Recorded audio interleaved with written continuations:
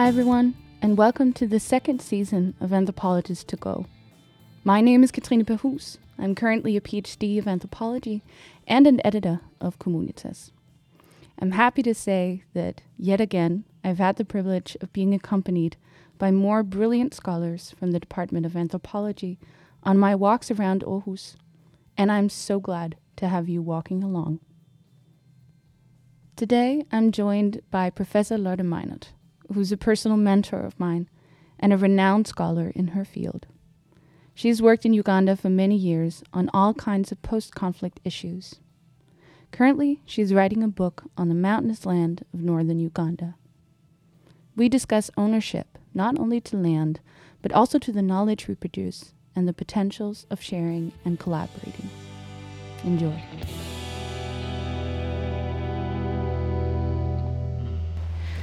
Okay, so my name is Lotte Meinert, and I'm a professor at the Department of Anthropology here at Aarhus University.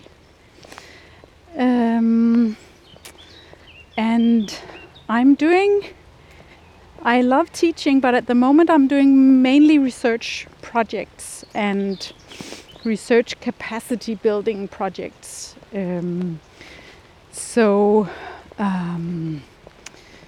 I'm very engaged in those different research projects in Uganda, where I work myself, and in Africa, where many of my PhD students work and colleagues. But I do also teach, and today I have been reading exam papers, project descriptions, and discussing it with other examiners. So in a way it's been an unusual day, because otherwise this semester I've been mainly writing chapters, editing a book that is soon coming out.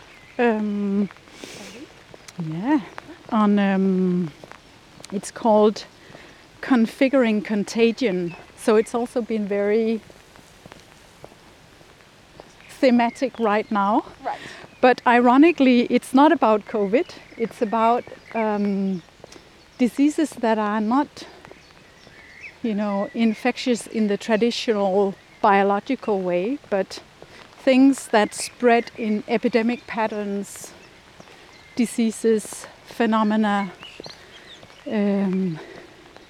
But still, it's, the press really wanted it to come out this year, because they say people are really reading about contagious phenomena. So I've been working hard together with Jens Seberg, editing it, and colleagues from various places. And what is an example of a phenomenon that is contagious in this epidemic pattern? Yeah, well, maybe I'll talk about my own chapter together with Lars Williams, who you also know, and his PhD research in Uganda, and my research in Uganda around trauma after war, PTSD, post-traumatic stress disorder, where Lars followed people who have tried different kinds of medical treatments, therapy, narrative therapy, and also following people into their church practices and prayer practices. So our chapter in that book is about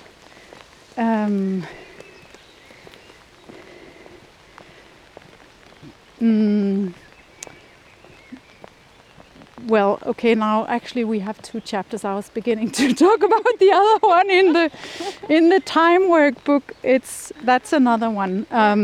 But the idea for this book is it's about how having experienced violence, maybe not on your own body, but in your family, in your neighborhood, is somehow, it sits with you. It's contagious in that way. It influences you deeply and stays with you, affects the way you act, perhaps the way you relate to others. So that's one example of how, in a way, violence can spread in rings, like in water, that has effect over history, over time, and in relationships. But so this interest in contagion also sounds, because as I understand it, you're a medical anthropologist. So how did that sort of come about? Because you had a long career now, and you've done stuff on HIV, AIDS, done stuff. Well, all kinds of post-conflict things. Right. Yeah, but it's true. I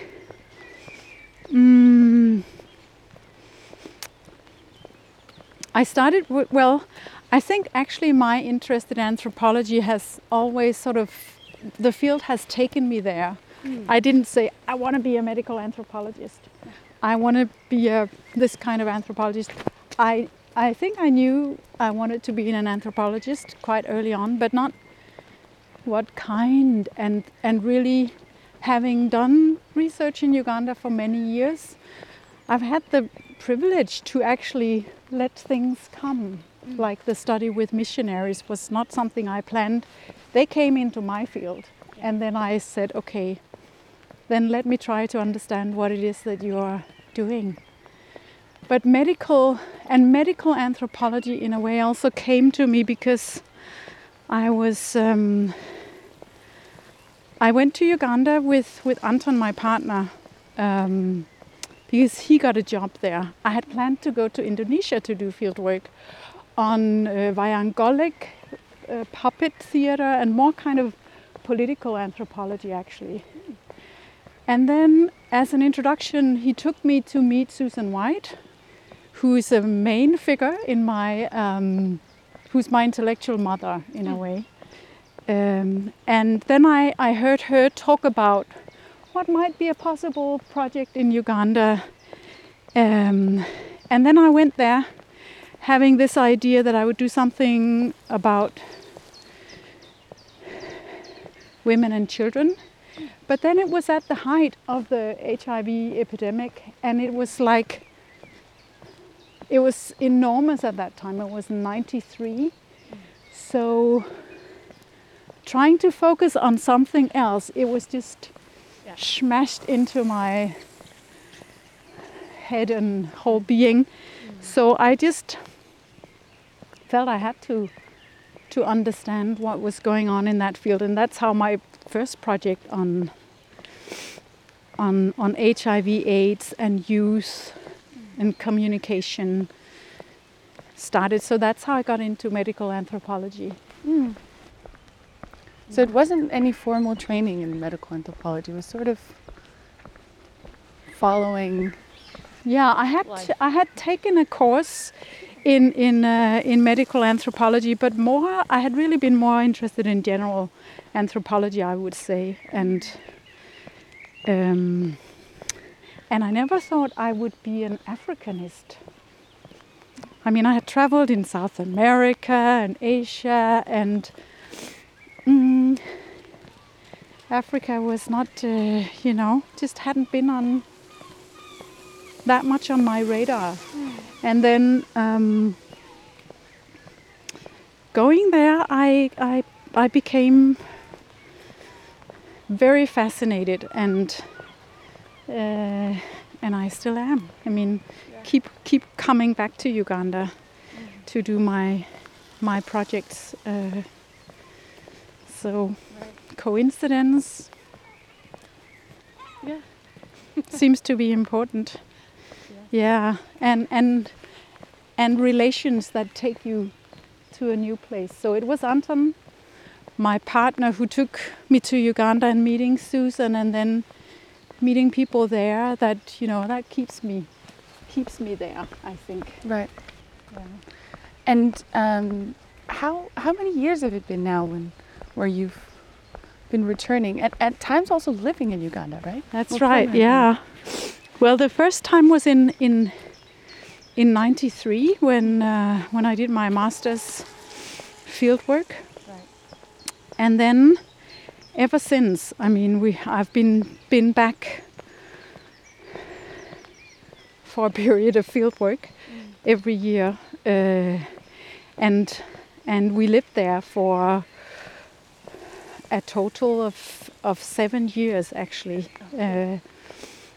Had our children there, and they went to school there part of the time. So it's, in a way, it's another home.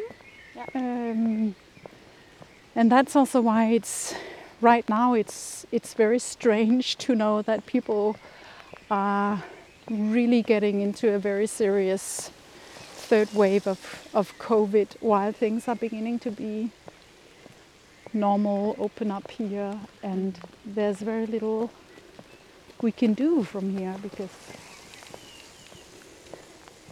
it's a lack of, infrastructure, hospital beds, oxygen. Sending money doesn't even help, right? So, yeah. But what do you think is, I mean, now you said it was a second home, right? And so what is it about Uganda that you think sort of has shaped you? How do you feel that within you? I think one of the things I love about Uganda and Ugandans is the way they take relationships deeply serious. That's more important than anything. And wealth in people that's real wealth. If you have relationships, connections, then you can live your life fully. And I mean, I really think that they have a good sense of that. And that's something I really take with me. Trying to remember that cultivating relationships, which I think they are so good at. I mean, sometimes when I get deep into work, and when I'm here and I get messages from Uganda just checking on me, how are you, remembering each other, stuff like that. I think it's kind of basic, but it's really important. And always, coming there, always being welcomed, is just quite astonishing, and something to learn from. I often feel that I'm a little bit too busy to take care of all those who want to visit and need this, need that. But I mean, my friends there, they always take time to host me and talk to me, and so I try to learn from that. Yeah. But I mean, is it more difficult to do here then? Is there something about Danish society and the Danish context that makes that difficult to hold on to, you think? I think that, I mean, I can talk for myself that my calendar is just so busy, that finding, for example, today, finding 15 minutes to talk to someone about an exam paper was like, difficult. And in a way, it just shouldn't be. And there's also something about, so when I have an appointment with someone, I think about, the next one I have, and that we need to be back right at 5:30 when I have these talks with Oslo. And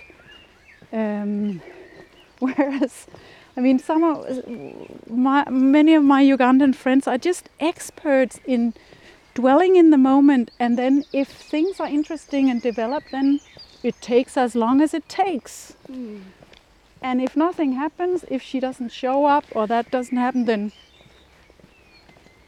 that's it. And I think that attitude to time and life is kind of inspiring, and something that I think at this time in this part of the world is a little bit in danger. Yeah, I think I very much sympathize with that. I feel it myself oftentimes.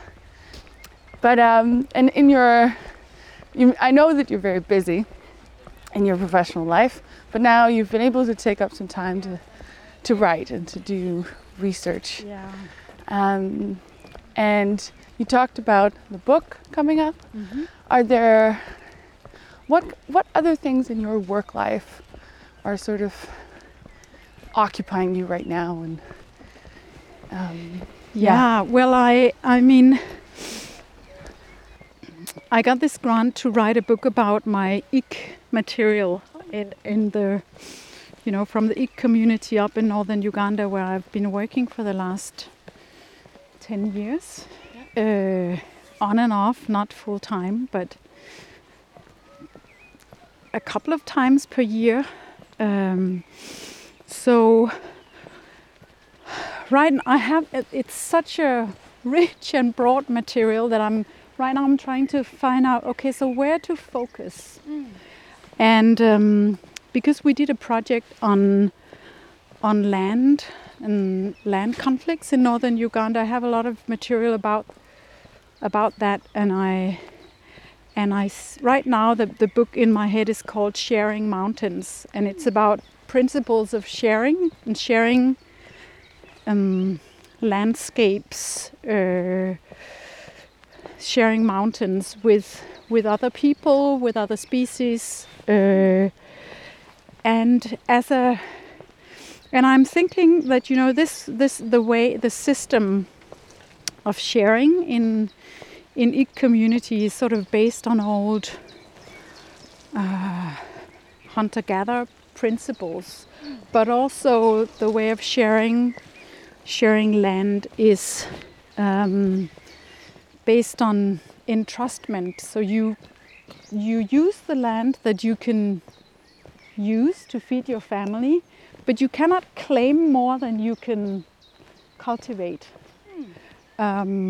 which obviously has a kind of leveling effect, so that you can't become a big, huge capitalist, because if you can't show that you're actually cultivating the land, and there are no tractors there, so you have to have hands, you have to have people, right?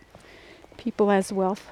And I think this idea of sharing land, territory is quite an interesting one, that was not that uncommon, but it's becoming extinct. I mean, it's private property. You have a deed for your land, and they all become square. Because you can measure them, you can write it down on paper, and you can trade. And in Uganda, at least in this part of Uganda, you can actually only own and keep it if you have a kind of presence there. So if others start using your land and you haven't been there, and they have been there for 11 years, then they gain rights to have access to that land.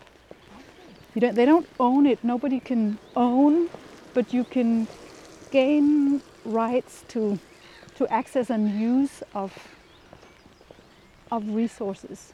And it's another way of thinking about the globe, that we're just here for a short time using resources, and then we disappear, and then others take over. Right. And to me it's fascinating how, these huge World Bank projects and Danida projects and so forth are so eager to teach people that private property is the only way,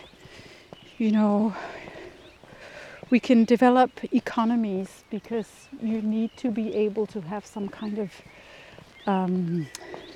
collateral for taking loans so you can invest in businesses and right.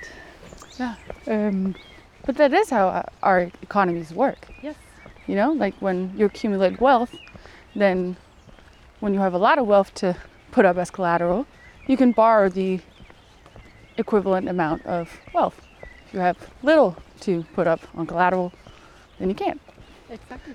So, yeah. But how do you, because as you said, there's no need to romanticize this either, because, and that might be a little harsh to say, but wealth and people is also conflict. Yes. Wealth and money, they sit there and they don't ask you questions or require you to reciprocate or... Yeah. Not a absolutely. very good collateral. Exactly, but like democracy is also a lot of work. Right. But would we give it up? No, thank you. It's easier to have some dictator telling people what to do. Participation and all that takes a lot of work, and likewise with this land system where you have to be on good terms with the neighbors. You actually have to check on them where the border is, because it's not set as such, and you you have the possibility to expand if you need it. People also have an interest in helping you if they see that you need food for your children, your husband is sick, because they have an interest in sort of keeping the balance. So, as you say, it's not without conflict. It's a lot of discussions. And just the fact that there are rituals about these border conflicts show that there are many conflicts, because otherwise you don't invent a ritual, right? So this is one part of the book that I'm thinking about, and then I hope to also include this material about the missionaries that I have been doing. I've been doing field work among them for the last 2 years as part of another project with Maria Lou, the Ethics After Individualism. And when the missionaries came and settled up in the Ik community, that was, in a way, it was a bit challenging and sort of a classical anthropology missionary conflict. These are my people. What are you doing here?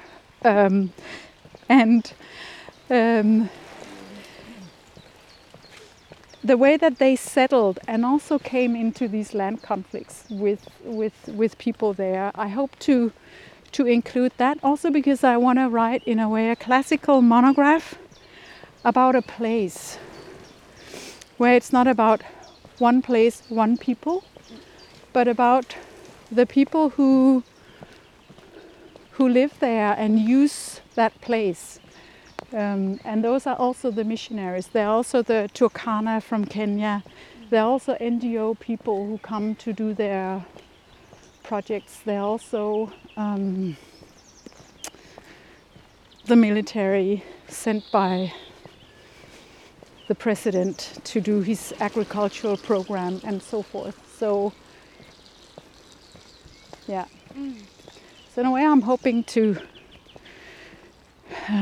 preserve some of what I think is good old anthropology that sort of goes deep into a place or an issue, but also give up some of our mistakes, in a way, to have this kind of one anthropologist, one people, one place idea. Yeah. But it's not so easy. No. Well, it's... Anyway. Yeah. No, but it is giving up sort of a part of the system or the order. Yeah. Then you have to figure out a way to study and write about things that don't necessarily add up or make sense. Yeah. And that's the point. But how do you do that? Yes. You know? And that's in a way it's the usual good anthropological trouble, and staying with that trouble, you know, to figure out, okay, what do we want to preserve here and what do we want to give up? How do I want to write this book together with, I was actually really hoping to write at least part of it together with John Mark, who you met, who has just died in a motorcycle accident, and he was one of the few who could actually write and who was interested in culture and so forth. But yeah, that's really sad. But I think that's another, you know, issue that's very close to my heart. This doing research together with local researchers, national researchers, collaborating with universities in the South, because I really think this is the only way forward for anthropology, and I very much hope also that, you know, future generations will do that and take it seriously, and therefore I'm quite thrilled about the sort of decolonial gist at the moment in anthropology, because there's just something about, you know, the way we have been going to Africa, Asia, South America, doing our research, extracting our data, coming home, writing our thesis, getting our positions, and having local students, local researchers just thinking, oh, I wish I had those resources, or I wish we could collaborate a bit and exchange.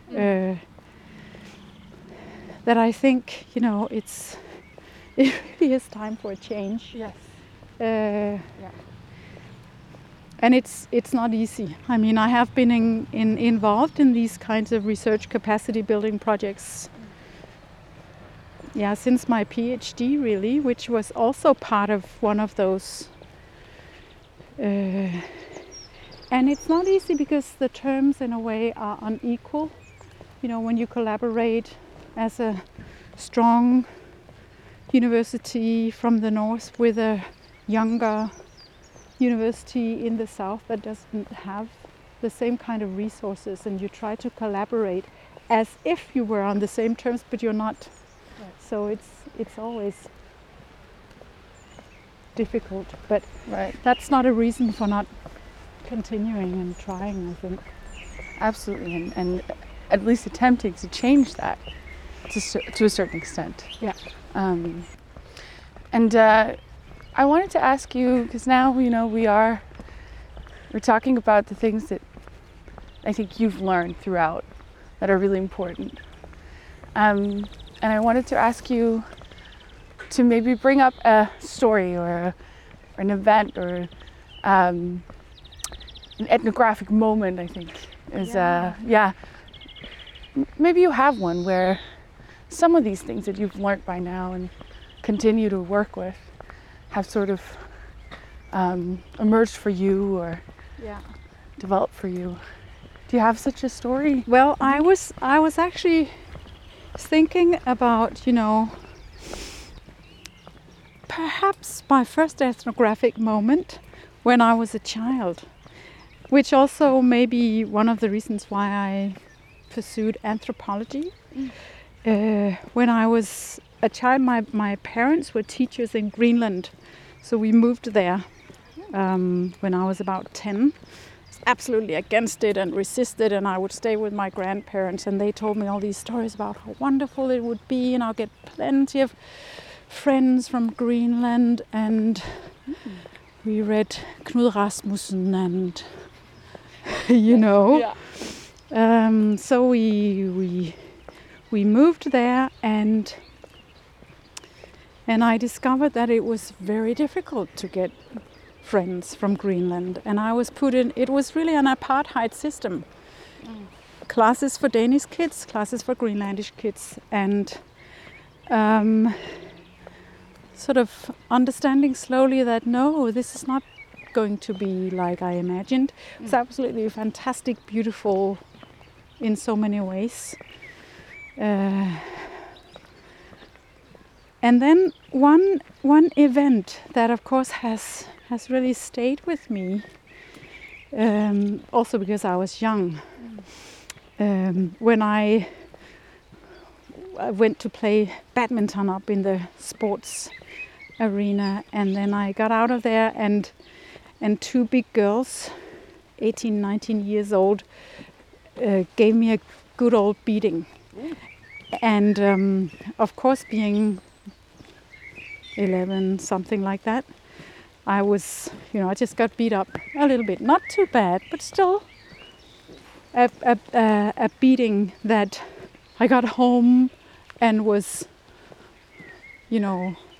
frustrated and angry and sad and all that. And so was my mom, and we went up there and back and found them, and she sort of told them, if you have to beat up someone, then beat up the adults. The kids don't have anything to do with this. And then understanding that have anything to do with what? So it was like, good old post-colonial beating, right? Right. When I was a child. And then being, afterwards, my parents, of course, explained what it was all about, that it was not, I hadn't done anything wrong, but history, the colonial history, right? But I think that was it wasn't an ethnographic moment in the sense that I realized something. No. I think rather it opened like an array of questions, Right. How can this happen? Why does that happen? And how can we understand this? Yeah. I think that was, retrospectively, I think that's something started my interest in anthropology there. And in a way, perhaps my engagement with this research capacity building and my enthusiasm about this moment of debating the colonial is sort of reaches back to that, Right. that moment. Yeah. Yeah. And that's sometimes, I'm struck by your mom's way of saying, the children don't have anything to do with this. Yeah. That's such a big part of the debate, I feel, around decolonization in all the forms that it comes in different conversations and debates. But the question of blame, or the question of who did it? How do we achieve some sort of balance, which people talk to as in a way of an idea of justice that's very like, I don't know, eye for an eye kind of. Yeah. It is like placing blame and then we can fix it. The thing is, that's not possible. First of all, because that history will always live on, so we're not going to get finished with it. We're not going to solve it. It's history. Yeah. So it's all the way there. Mm-hmm. Yeah. And if we try to fix it, then we might, do the same thing all over again. Yeah, and we will make many mistakes, but still I think there are so many invitations to engage with it rather than saying, oh, that was so bad, let's forget about this and just start over. We are already engaged in it, and and I think, as anthropologists, as anthropology students, this is really something we can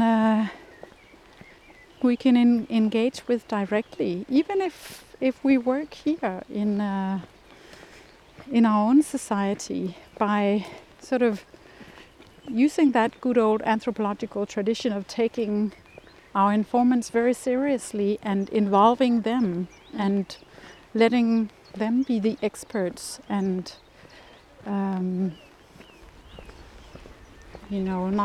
not taking the whole ownership. And how, I mean, well, how do you do that? So I know you said there's a lot of invitations to, because we're already engaged with this. But as students who then, finish 5 years of education, typically, and then come out and seek to find a job. Some, only a few, apply to keep on researching and keep on working directly with anthropology, right? Yeah. But in both ways, very different. How do you do that? So what could be your advice as to engaging with this? Yeah. And well, I think first, maybe when you are an anthropologist or an anthropology student and doing field work somewhere, then taking the trouble to, for example, when you're going to Tanzania and you do your project there, contact the anthropology department there and being in a discussion with the researchers who are there and who don't have the same resources and possibilities as we do, but then they have access to something else. And so beginning to develop those collaborations on a very kind of low-key, basic level. And also, engaging with local authorities that are trying to do something in your field. And as anthropologists, medical anthropologists, maybe especially, we've had this sort of tradition of doing doctor bashing, always being against the authorities, and instead of also engaging a little bit with them, looking at what are they trying to do, because they're not just against the patients, they're actually trying to heal them, to help them, or so I think engaging with those who are there and who are also trying to understand those people or some phenomena is a very basic way that you can just be a little bit more collaborative.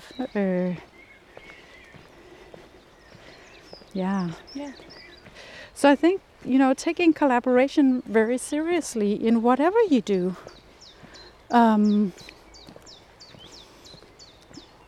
Is a kind of hands-on practical advice or an obvious thing to do. Yeah, I think you're right, and it's there's something you said earlier on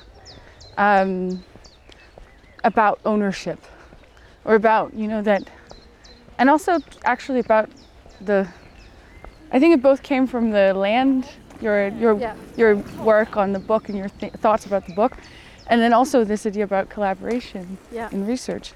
But in this world, sort of, it's required of you to show ownership in all kinds of ways. Your CV, yes, a list of the things that you own. Me. Yes. What I did. Yes, I did this and I did this. And this publication and that. Exactly, and that's also it's a way of. It's even collateral for new opportunities, right? Exactly. Yeah. So when you seek out these collaborations, and this may be a weird question, but you're also a senior professor, right? I have many publications together with other people, and I've tried to make it an argument in my CV that this is me. If you want somebody who is a solo person, star rising to the then that's not me. If collaboration can be a new kind of capital that we begin to value and give points in our little, bureaucratic academic systems, then that's what I would like to contribute to, so that actually giving up ego, giving up sort of the more egocentric approaches to academia and to the kind of research we do, and sort of becoming a little more sociocentric or ecocentric or whatever you want to call it. I think that's where, actually I think that is where things are turning. But in a way, anthropology is very old-fashioned in the way that we've had this, one anthropologist, one field, my monograph, my research, my PhD. Imagine if those could be collaborative. Wouldn't that be interesting? And in some ways we have stepped back a little bit. I mean, when I did my PhD as part of one of these research capacity building projects that Copenhagen University ran, there was a Kenyan PhD student. We shared an office on Yangouma, and we did the same kind of study. I in Uganda and he in Kenya. And at the moment I was very worried about, but how can I be special and be me and my project and my research? But the ambition there was a kind of twinning, that we would learn from each other and we would help each other. And now I can really see, the benefit of that for both of us. And I would love more of those kinds of projects. How great wouldn't it be that if you could apply for a PhD 2-3 people? Yeah. Like have a PhD degree together. Yes. That would be just amazing. That would be, I think, really great. I mean, because this is also lonely work if you don't do that. It is. I mean, it's too much for one person. And I mean, the book we wrote about AIDS in Uganda together, Susan White edited that together with Ugandan colleagues. It was conceived as that kind of social project where we did field work together, we wrote together, and it was multi-sited. We had more eyes looking at the same things. Some researchers from Uganda, men, women, older, younger, from Denmark, older, younger, men, women. And we've talked about multi-sided fieldwork for a long time, sort of going to different sites. But what about multi-sited, where you have more eyes looking at the same phenomenon, doing collaborative research in that way? Yeah. I think of course there are many projects like that, but for me that's also something that I really I thrive in, and it's fun.